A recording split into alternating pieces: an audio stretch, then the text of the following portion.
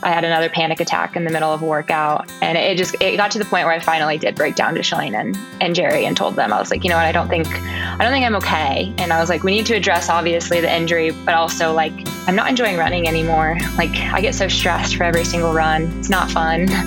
And Shalane really took the reins on it and helped me find a therapist. And I just finally dove into the work too. Welcome to For the Long Run, the podcast exploring the why behind what keeps runners running long, strong, and motivated. I'm your host, Jonathan Levitt. Through personal and professional connections in the running world, I have the privilege of getting to know some amazing athletes. I've always been fascinated by the psychological aspect of running, and this podcast is aimed at exploring this and much more. I hope you enjoy.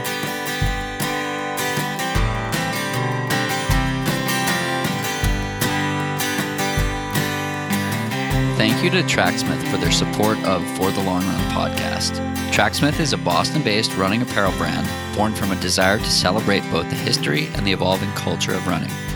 I have been loving their Van Cortlandt long sleeve, which pairs well with the Alston half tights on a brisk fall day.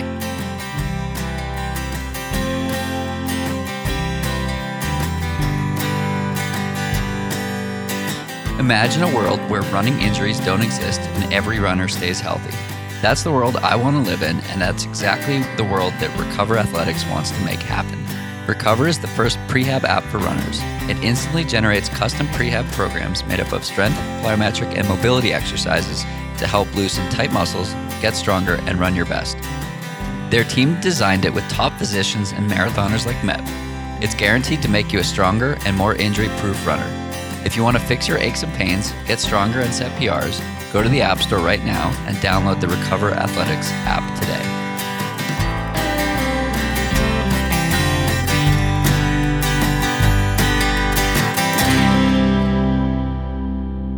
Welcome back. I have Courtney Frerichs joining me on the podcast today, live from Flagstaff, outside of her normal Portland. Courtney, thanks so much for taking some time to chat today. Yeah, thank you for having me. Of course. So the first question is always a challenging one. And the question is, who is Courtney? Oh, gosh. I don't know. By nature, I'm a perfectionist. So that's been a lot of my drive, I think, in everything I do. But I don't know. That's a really hard question.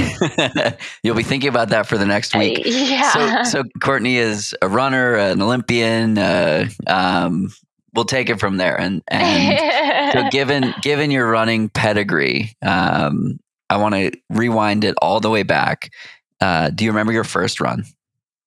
You know, actually, ironically, for how late my running career started, the first running memory I have was from like first or second grade. I think I was about 7 years old. So, and it was like the PE mile. And did you win it? Yeah, I ran about like 7 minutes and a little over 7 minutes. And so at that point, were you like, okay, I might be good at this, or was it just you didn't think anything of it? Kind of both. I didn't think a lot of it, but I definitely think I knew pretty early on that there might be something to running, but it weirdly didn't stick for a long time. When did it? Honestly, not really until my senior year of high school. You know, I dabbled in and out of running starting, fifth grade, but it actually caused me a lot of anxiety from a really young age. And so I chose to stay away from the sport for a lot of time. Running here and there, like I had some really great high school coaches that allowed me to play on the soccer team and run on the track team. But I mostly focused on the relays because those were really fun and exciting, and some of the field events. And then I finally ran my first season of cross country my senior year of high school. And that was the first time I really experienced running for something bigger than yourself.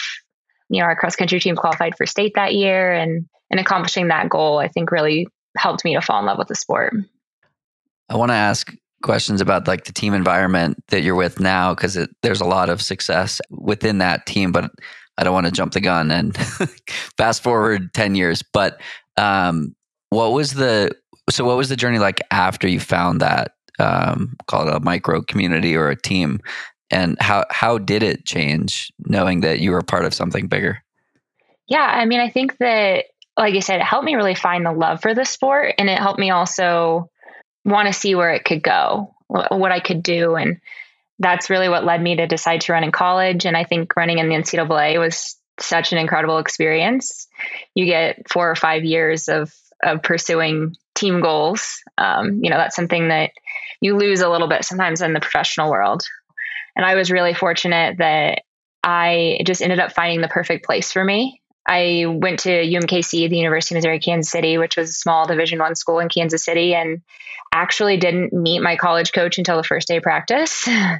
And he ended up being just the most perfect person for me to connect with. And he was so patient with me and just helped me learn the sport, understand the sport, and set really big goals. I think things that I probably wouldn't have ever thought about setting. I had just finished my freshman year when he told me he thought I had a chance to make the Olympic team.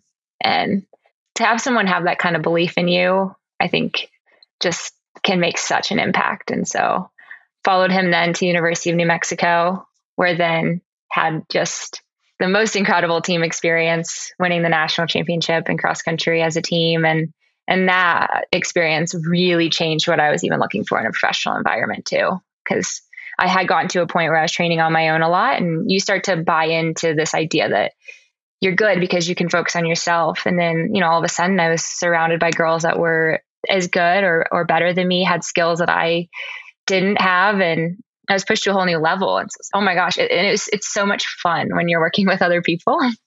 So yeah, that's really kind of what led me to the environment I'm in now. One of the pieces that keeps coming up, we were talking before we started recording, is and saying that there are a lot of themes that are consistent with athletes at your level. And one of them that was really unexpected until I had these conversations or like saw the behind the scenes with a lot of them is the fun aspect. Talk to me about fun and how you, maybe it's not intentional, but how do you keep training fun? That's a good question. That's something that I think I'm always striving to work on. My therapist is always saying like, we need to keep it fun, because I'm definitely a really focused individual. But I think that that's where then sharing this with others brings in an element of fun, because it could be really lonely and if you were by yourself all the time. And so finding that group of people to share all the miles with and all those conversations, that keeps it really enjoyable. And I think just like having a variety of goals, I think what we talked about, it's so easy for you to be driven by more objective type goals or things. But I think like thinking back to 2020, the year of COVID, whenever all of a sudden it was like, I don't know if we'll even have races. What kept it enjoyable or kept me moving forward was like having these sort of non-performance goals, things like that. So that really helps keep, I don't know, I think that keeps a lot of enjoyment in it for me too. What were some of those non-performance goals? One of them was just like, what is my attitude coming into practice? Like, am I trying to be more positive, or am I, like just really trying to show up with a positive attitude? Consistency and mileage, and really trying to, I'm one of those people that's just so, like, I'm just, like I said, I'm just such a perfectionist that sometimes I think I start thinking about the end too often. And so I'm like so calculated that I'm trying to just figure out how to get to X. And so it's like, how can I use these workouts to practice being a lot more in the moment, in the present? And, maybe that means I get to the end, maybe it doesn't, but I'm going to, be in the lap I'm in. So things like that. I think those are really important because it helps in the end translating to some performance related goals, but it definitely wasn't driven at the time by this, I need to hit X. Yeah, that's the fascinating part, that when you back up or maybe focus in on like the little things that matter most and maybe disassociate from like a specific outcome, like I want to execute today, or I want to execute this next lap. And you just do that consistently. And then you fast forward that times 10, times 100, times 1,000, then you're excellent. Yeah. My dad made a comment. He listens to he listened to every episode, and he commented a few months ago. He's like, the level of access you have to these athletes, to these pro athletes is wild. I'm like, Dad, these are people who are just exceptional at being consistent. Like that's the secret, right? I mean, sure, genetics play a role, but to express the potential that you have, there's no one specific day or workout or block or year, maybe year, but maybe not, that does it, right? Exactly. Yeah. And, that's one of the biggest, I mean, there's so many things. I think back to what Coach Butler, my college coach, taught me, but he was so big on consistency. And so I look back at my college training, and there was nothing flashy about it, nothing fancy, but we built year after year after year, and I stayed healthy. And so I was able to just keep building on those years. And then even in my professional career, I've stayed pretty healthy to keep building on every single year. So it was like, even I look at 2021 and I was like, it wasn't really until right before, the Olympic trials, the Olympic games, that I started to see those moments of like, okay, things are coming together. It was really just, I think, I'd been training under Jerry for 5 years. I'd been putting in the work, and like you said, like not just the like miles or the workouts, but also, working on these mental skills in these workouts too. To by the time I stepped on the Olympic Games, I had this like massive sum of training under me, not just like, oh, I did this one workout and now I'm ready to go. Yeah. I remember talking to you last spring and you're like, this is the best I've ever felt. So what does it feel like to get to a place that you've never been before physically? And I want to ask physically, and then I also want to ask if that was paralleled emotionally. Yeah. It's exciting. It's a fun place to be whenever running is just clicking. And feels almost effortless. But I must say, like, you don't want to just always search for that feeling, because I've definitely done that before. And you can run really well when you're not feeling like physically 100%. And that's where I think the biggest growth I made last year and the most changes I made were actually more on the mental, emotional side.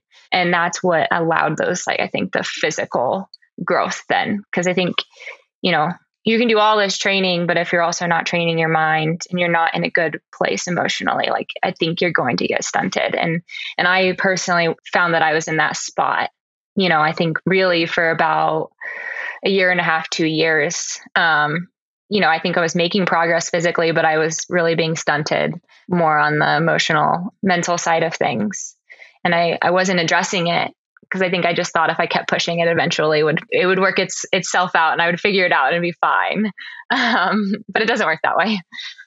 Something I've heard a million times. Yeah. But it's fascinating again to hear an athlete at your level saying, I needed to work on my mental game. And I think that a lot of people, maybe it's changing, maybe not, but a lot of people associate like asking for help on the mental side of things with weakness, right? Yeah. It's like, I talked to Scott Fauble last year on the podcast. He was like, if your leg breaks, you go to a doctor and ask for help. Yeah. This is the same thing, but for your brain. Exactly. Why do we look at it as weakness? So how did you take that first step, and what did that look like? Yeah. Looking back, it was like my first, 3 years, like 2.5, 3 years running professionally. I sort of found success but hadn't quite figured everything out. And then all of a sudden I felt all this pressure. And I spent about a year and a half, 2 years just really struggling and putting a lot of pressure on myself and really falling into a lot of bad perfectionist tendencies. And I think that really affected my world championships in 2019. And then really affected things in 2020. And there were some sparks of things going well. And then what actually just kind of put over the edge was I had an injury at the end of 2020. I had a hamstring injury, and all of a sudden I wasn't able to train with the team, and training wasn't going well because I was in physical pain too. And I was doing a workout at home over Christmas break with my husband, and he actually last year finished his master's degree in positive coaching. Oh, cool. And he started to push the pace on me, and I started to panic in the middle of the workout. And he was able to get me through the workout, but we finished it. And he was just really honest with me. And, he's been alongside me on basically my entire running career. We started dating our freshman year of college. So he knows me very well and has seen me through the sport. And, he was just like, if we don't figure out how to help you manage your anxiety in training and racing, he's like, I just worry you're never going to see your full potential. And hearing that is really hard. But I also know like he wouldn't say something like that if he didn't really care and want to see me reach my potential. And so that was the first kind of moment where I was like, you know what, I really need to dive back in and try to address that. Cause I'd worked with a sports psychologist off and on early in my professional career, but never had been consistent. And then when we got to Flagstaff, I was still dealing with the injury, and I started to continue to I had another panic attack in the middle of a workout, and it got to the point where I finally did break down to Shalane and Jerry and told them, I was like, you know what, I don't think I'm okay. And I was like, we need to address obviously the injury, but also like, I'm not enjoying running anymore. Like I get so stressed for every single run. It's not fun. And Shalane really took the reins on it and helped me find a therapist. And I just finally dove into the work too. And found someone that I just really connected with and was able to open up with, and realize like how much, not just even within running, but within my life, some of these perfectionist tendencies were affecting me. And so it was, we started working on them and working on and things in training to where then when I got to the races, I felt ready to apply them. And one of the biggest things was the concept of being present, like being present in the lap you're in, and not allowing myself to immediately go to a panic state. Cause I often, when I start to panic because the pace changes or something within the workout or a race is playing out differently than I expect, I tense and I stop breathing, which is the last thing you want to do while you're running. And so, we started small by like, okay, someone pushes the pace. What is my reaction going to be? I'm going to take a deep breath. I'm going to keep breathing. And we're going to focus on one lap versus being like, oh my gosh, I have 2 miles to go, panic, stop breathing. So those small changes were really impactful. Do you have like a memory of the first tangible time that something went differently in a positive way as a result of the work you were doing? Yeah. I think that I look back at, it was really our like camp in Park City that I started to really see a lot of those things come together. There were definitely some really good moments in our training post Flagstaff last year where I started to see myself applying them, but it became much more consistent once we were in Park City. And we also really kept I'm a big fan of like power words or mantras, things that I like to focus on going into these workouts too. And the word we kind of kept coming back to last year was belong. And that was one that really pushed me through that camp. And I still remember, getting put with Elise and Carissa on this really big 5K workout at altitude last summer. And I was so nervous because they're phenomenal athletes. And, I kept just before every rep, like, you belong in this workout, be in this lap. And I walked away and suddenly it was like, wow, I was in control the whole time. And, I was shifting to positive thoughts instead of that thought of when am I going to fall off? And so it was really, those, couple of months in Park City that I really saw that shift happen. And the coolest part too was just how much I was enjoying training again. And so I think that was more than anything, the most exciting part. Results are awesome and it's great to crush a workout, but whenever you feel so happy about like your mindset and your attitude and that you really feel like you belong doing what you're doing, I think that's what, that was the best feeling. Do you remember like the specific feelings after that workout? Yeah. It was, definitely that what we call runner's high feeling, you're just like, oh my gosh, like, yeah, I was really proud of all the work I'd put in to get to that point where, I wasn't allowing that scared feeling to take over, but it's still always a work in progress. I still find myself sometimes having that tendency to like want to go back to that. And that's why, I think that was one of the biggest things even going into this year that I wanted to change was, like you get injured, like we talked about, you do all the rehab. Well, what do you do after? You do like prehab. You continue to do the exercises to stay healthy. And so it's like, okay, great. I had this awesome summer and I saw myself get to a really great place, but I can't stop all the work that I did to get there. Like we have to continue it. So mental and physical. Yes, exactly. When you were standing on the start line at the games last summer, were you drawing on that experience in Park City, or how were you drawing on that experience? Yeah, absolutely. I mean, that was my word for that race. I actually wore a temporary tattoo on my wrist that said belong, just to have that reminder that I belonged in this race. That was something I think that I really struggled with over the years was, believing that. And especially with the race plan that we had, going to the front, reminding myself, you belong at the front, you belong making this move. And so I really leaned on those things that we worked on in those training sessions. And, I also, one of the most I would say overwhelming feelings I had on that start line was honestly just gratitude also, just because I think so many athletes can speak to this, but the journey to get to that starting line in Tokyo was just so long and so much different, I think, than most people expected. And so although I would never wish for this pandemic to have happened, I think it's made me appreciate every time I get to step on the line a lot more. And so I definitely felt that going into the games. I can only imagine. I can't imagine. Thank you again to Tracksmith for their support of the podcast.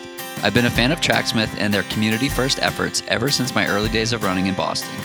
As my miles increase again ahead of some big goals this coming spring, I'm definitely doing it in comfort and style with their gear.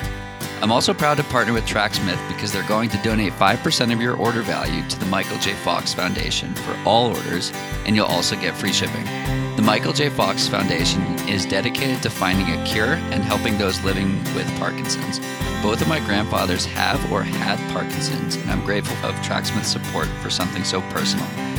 Visit tracksmith.com/forthelongrun to see some of my favorite pieces, and all orders that start from that page will contribute towards this donation.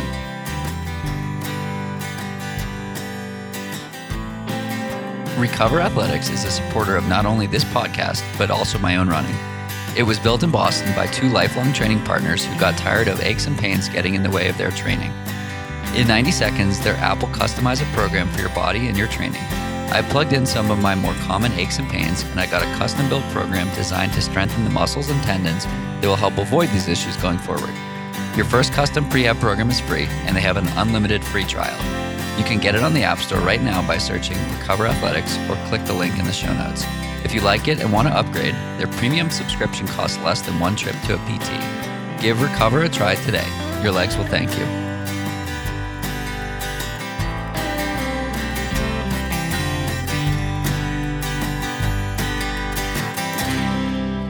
Gratitude is something that I talk about a lot on the podcast. So I'm curious, how did that start for you in terms of that practice? I think that I think that I never thought that the Olympic Games might not happen for 2020. I finished the games in 2016 and basically circled the Tokyo Games on my calendar 4 years from then. And I knew it was going to be a lot of work to get back to the games, but I never thought that it might not be a situation that I don't go because I didn't make it, but because they might not happen. And so when they got delayed, it was a really, really hard thing to kind of handle and think about. And so I think it really started then. It was like, well, you know what? I still get to pursue this thing I love, this passion. I still get to run every day. I have my health. And so I really tried to start there with the concept of gratitude. And then when I got hurt, once I got healthy again, just being back on the path I kind of wanted to be at towards the Olympic trials, I felt just so happy because, sure, it wasn't an injury that kept me from running but I wasn't training at the level I wanted to and things like that. So, anytime you get derailed, it sort of can, I don't know, it can get stressful. There was just so many little bumps, I think, in that road that, I fell at the Olympic trials, things like that. And then even I fell really ill in our training camp in Hawaii right before we were flying to Tokyo, to the point I didn't know if I was going to be able to get on the plane. And so by the time I arrived in Tokyo, I was just filled with gratitude, because that whole year, just getting to that point, there were so many times where I didn't think it was going to happen after spending, almost 4 years solely focused on one event. So, it's just really enjoyable whenever you get there and you're just appreciating the opportunity more than like being afraid of failing at the opportunity. I think that shift was an important one. I spoke with one of your former teammates, Gwen Jorgensen, and in our conversation, she said something similar, that she wasn't, or something along the same lines. She wasn't afraid of failure. She was afraid of success. And it's just this, like, it's interesting how fear can factor into, so I guess that's polar opposite from what you were saying, but it's interesting how fear can play a role both in regards to success and failure. So I'm curious where that shift happened. Yeah, I think that the first time I sort of experienced like the fear of failure really impacting sort of my racing and how I felt about some of my races was actually in Rio. Because I raced so safe there that I walked away feeling like kind of unfulfilled, because I didn't feel like I'd made the most of the opportunity. But it took a really long time and a lot of work. And it's still taking a lot of work to not be so calculated because of the thought about the end result. And so, I think I look back at that race in Tokyo, and the thing I'm most proud of actually is that I raced in a way that I was going to be my very best self that day, versus focusing on like, I have to be at X place to be successful. And so, and that was some really important words from Shalane that I got going into that race. She was like, I know it can be really terrifying to put yourself out there like that, but she's like, I also know you're going to walk away with no regrets if you make the move that is going to help you be the best version of yourself in that race. And making that sort of shift was really important and helped me to just move past, this idea of failure. Because if I'm my best self, it's not a failure. That's as good as I could have been that day. And so, it would have been a hard pill to swallow. I would have been disappointed if I was fourth or fifth. But if I knew I did everything I could to be the very best Courtney that day, I was going to be happy. Those were really important lessons from Shalane and then Evan as well. I think I was able to ask Evan Jager a lot of questions about, the difference between his 2015 year and his 2016 year.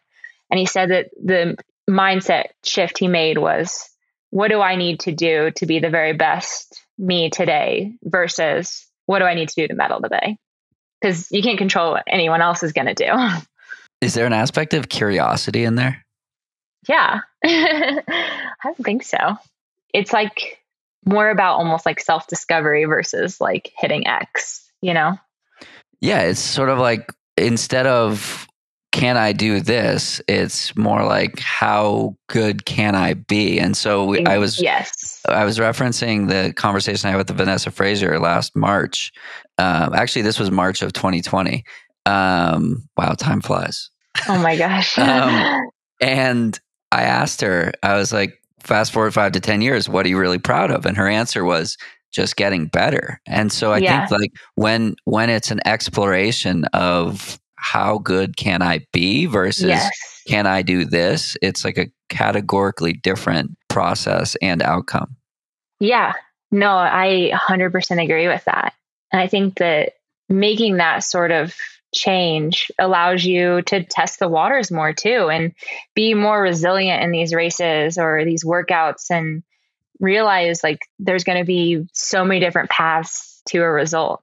Whereas like, for myself, if I just focus on can I do X, I'm going to basically probably take the same path every single time until I either get there or I go insane because I'm just doing the same thing over and over again. So my question is, why are pros enlightened to this like process versus outcome? Whereas I think many like the skew of pros who understand process versus outcome and the mix of amateurs who understand process versus outcome is flipped, right? You would think that people who are not being paid to compete would intuitively you would think that they would focus more on the process, whereas pros who are being paid to compete and to win would be focused on the outcome. But in reality, that's flipped. Do you have any idea why you think, why that might be the case? Or do you disagree?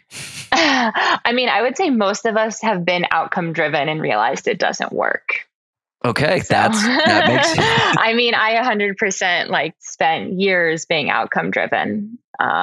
Especially I think I, was really fortunate to win a medal in my very first year as a pro. And so suddenly like the definition of success became medals. And I was like, you know what, like I can't have that be my definition of success because I may run out of my mind in a race and everyone else might too. And so. So how do you define success today in January of 2022? Right now it's consistency. Yeah. I'm focusing on building the foundation. And I would say, since my focus is more in the summer, I'm really just trying to continue to implement those things I've been working on my mental game, like continuing to do that. And, I think that no matter what success I've had or any elite athlete has had, there's always things you can be better at. And so like, what are some new goals we can have? And so right now it's a lot of the non-performance related goals that I want to focus on. So, like how can I be better in my fueling? That's, I think, something I can always be better in, like how, am I remembering my post-workout snack every single time? Or, how about like remembering to take my iron, things like that. I got my blood results back and my ferritin was lower than I wanted it to be because I was slacking with my iron. I think there's always these little details that we can continue to be better on. So, with January kind of being the really big start, like kind of our focus for the year, I'm starting now with those things. Very cool. So I just want to reiterate your answer to what is success is defined as things that are within your control. And I find this to be fascinating. And I did like a little year-end summary last year, I don't know, 2 weeks ago. And I've found, or I've just like noticed that of people who conventionally have achieved very high levels of success, they define success on their own terms. And I just find it to be interesting. And maybe it is because of exactly what you said, like you've chased outcomes for long enough and realized it didn't work. And now you flip it and all of a sudden it does work. But not always, but you're in control, which leads to your ability to be successful no matter what. Yeah.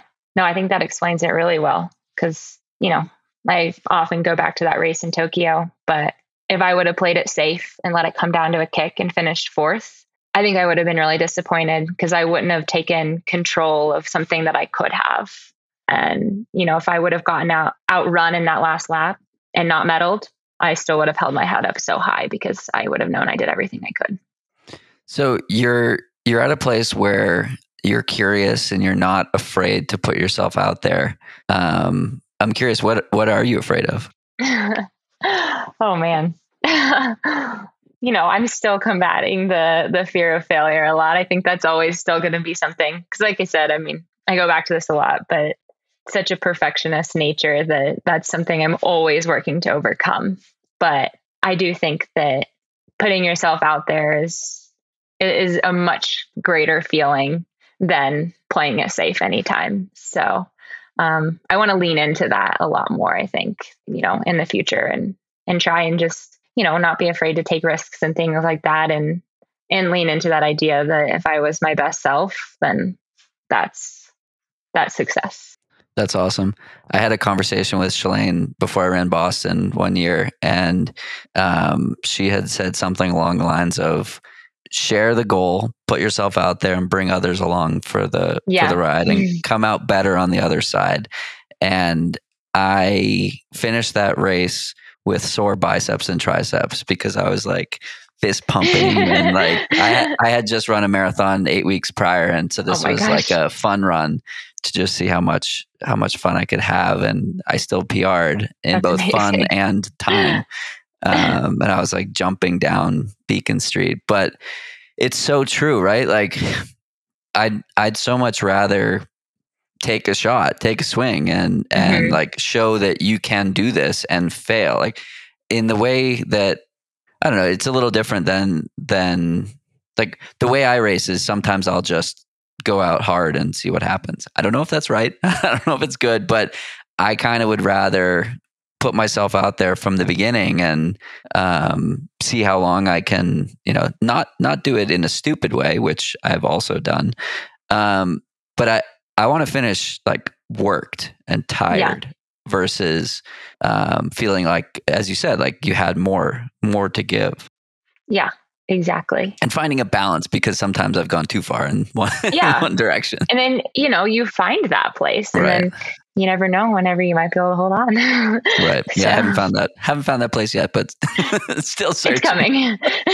I hope so. I hope this is the year where I don't overshoot. But I'm curious about the positive coaching aspect with your husband.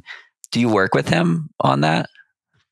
Not a lot. He'll send me articles every once in a while. And he has, we've talked about some things that he has learned in his course or things like that. But like I said, I mean, he was really the one that pushed me to go, find more of a professional. But he's still just, incredibly instrumental in my career. It's really nice to have a partner that fully understands what I'm doing and supports it like beyond anything I could ever ask for. So, but even, like if I do work out with him, like if I'm traveling or at home, things like that, he is able to sort of, I think, implement some of those things for me. We were down in Florida for over the holidays to visit some family and had a really hot, humid workout that I was really starting to not feel great. And he was able to use some of those things, kind of like talking me through it. So that was really helpful.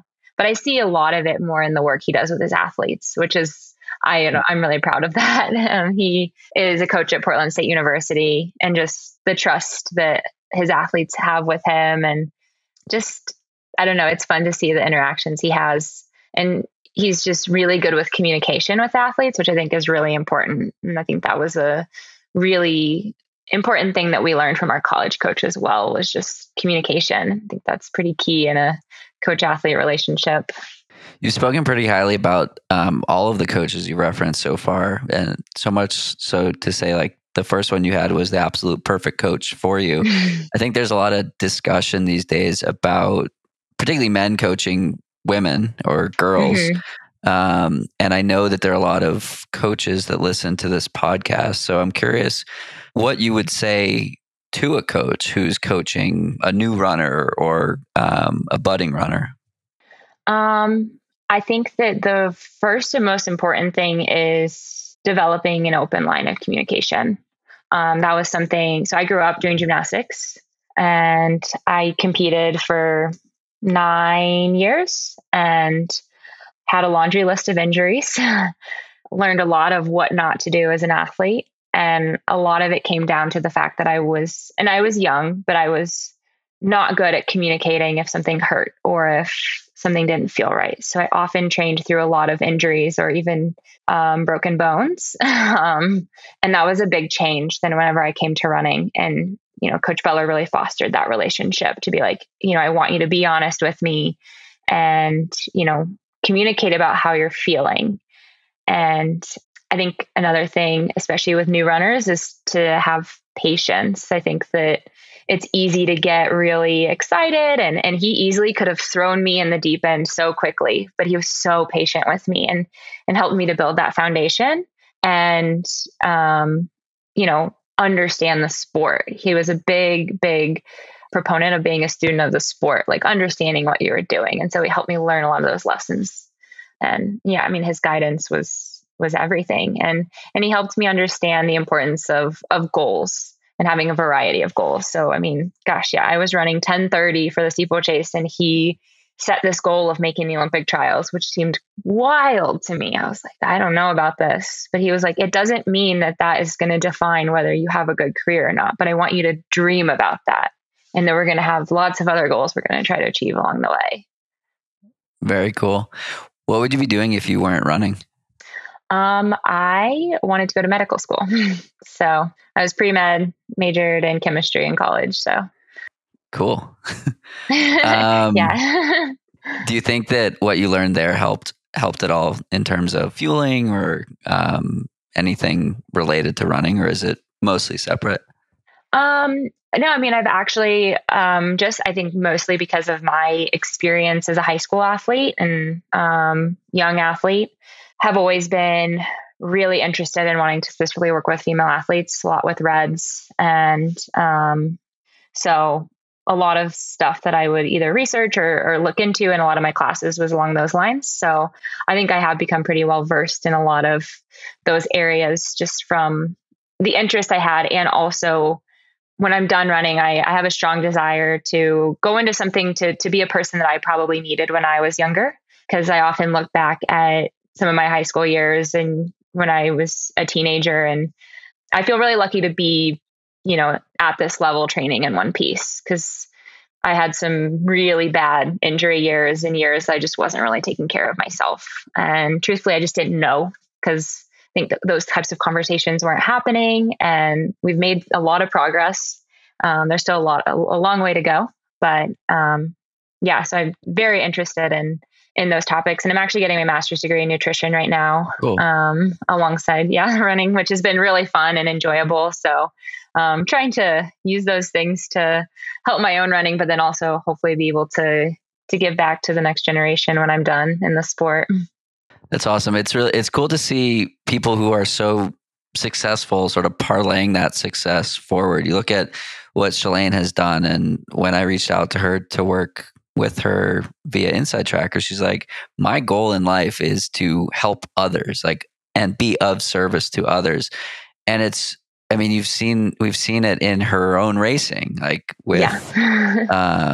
it's just really cool to see someone who is so focused on helping people get better. I've referenced this conversation that I had with my grandfather a bunch of times on this podcast, but the last conversation I ever had with him was about the meaning of life. And his definition of why are we here was essentially to leave the world a better place than when we found it.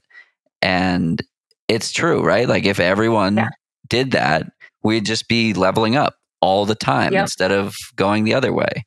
And it's really cool when people have they're able to acknowledge that they're there because of the contributions that others have made, or they've been able to do it because of the people around them. And then they want to, elevate that going forward. So I'm curious about your relationship with the team. It's really cool to see the success that the team has been having, and it just looks like you're having fun all the time.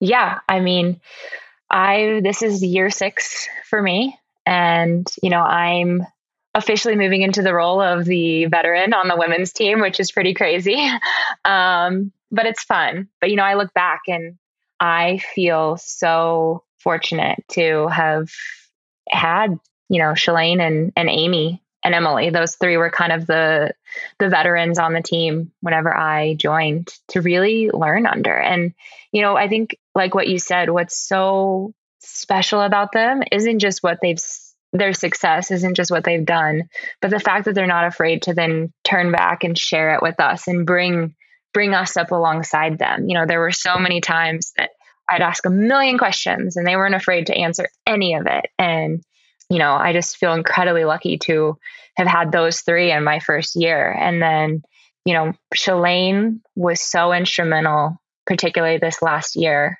in the success that I had this summer. I have a really, I think, unique relationship with her, and having been teammates, and then now her being one of my coaches. So we have a really close relationship, and I feel like I'm able to be incredibly open and honest with her. And things felt so collaborative because I would just talk to her about how I was feeling or what I felt like, was missing in this race or things like that. And I saw little changes being made and it was a really great feeling. And she's so great, especially for our women's team as a whole. Elise, Carissa, and I especially talked about this so much this summer going to Olympic Games, because so many of us, there's this strong desire to just keep doing more and more and more and more and more. And she was being like, no, you guys need to take a day off. No, we're going to taper. Like, we're going to back off. Like, things that she actually said she wished sometimes she would have done more in her career that she was encouraging us to do. And then we all were like, wow, we had a really great Olympic trials. And we felt really good at the Olympic Games and things like that. And so, Shalane has really set the standard for our women's team. And can be scary going into practices whenever you look around and, you're like, oh my gosh, Gabriella's run 3:56 for the 1500 and it's speed day. But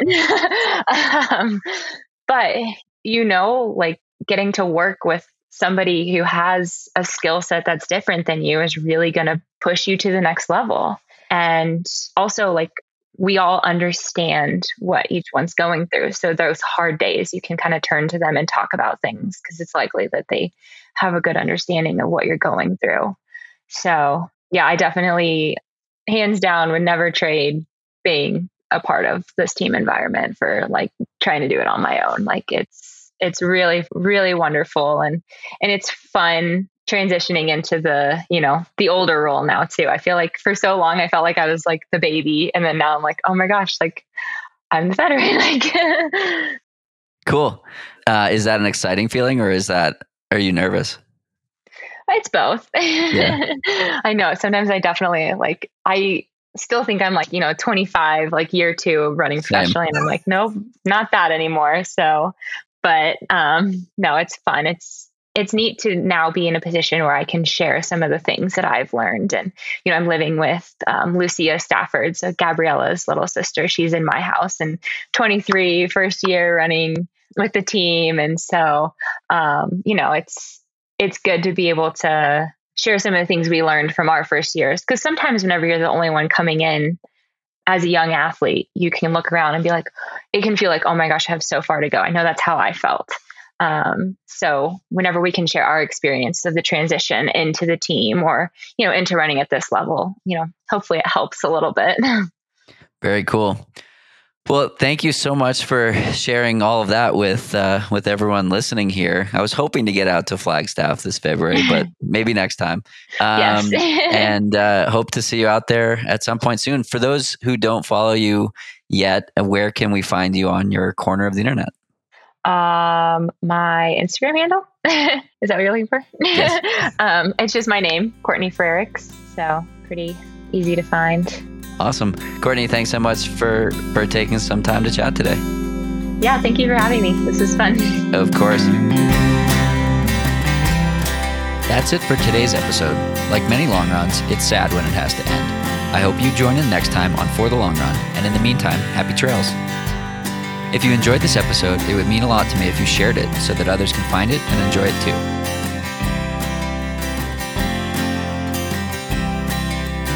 This podcast and the accompanying music has been produced by Brian Walters of Single Track Sound. For the Long Run's logo was created by Vanessa Wolf of Sterling Wolf.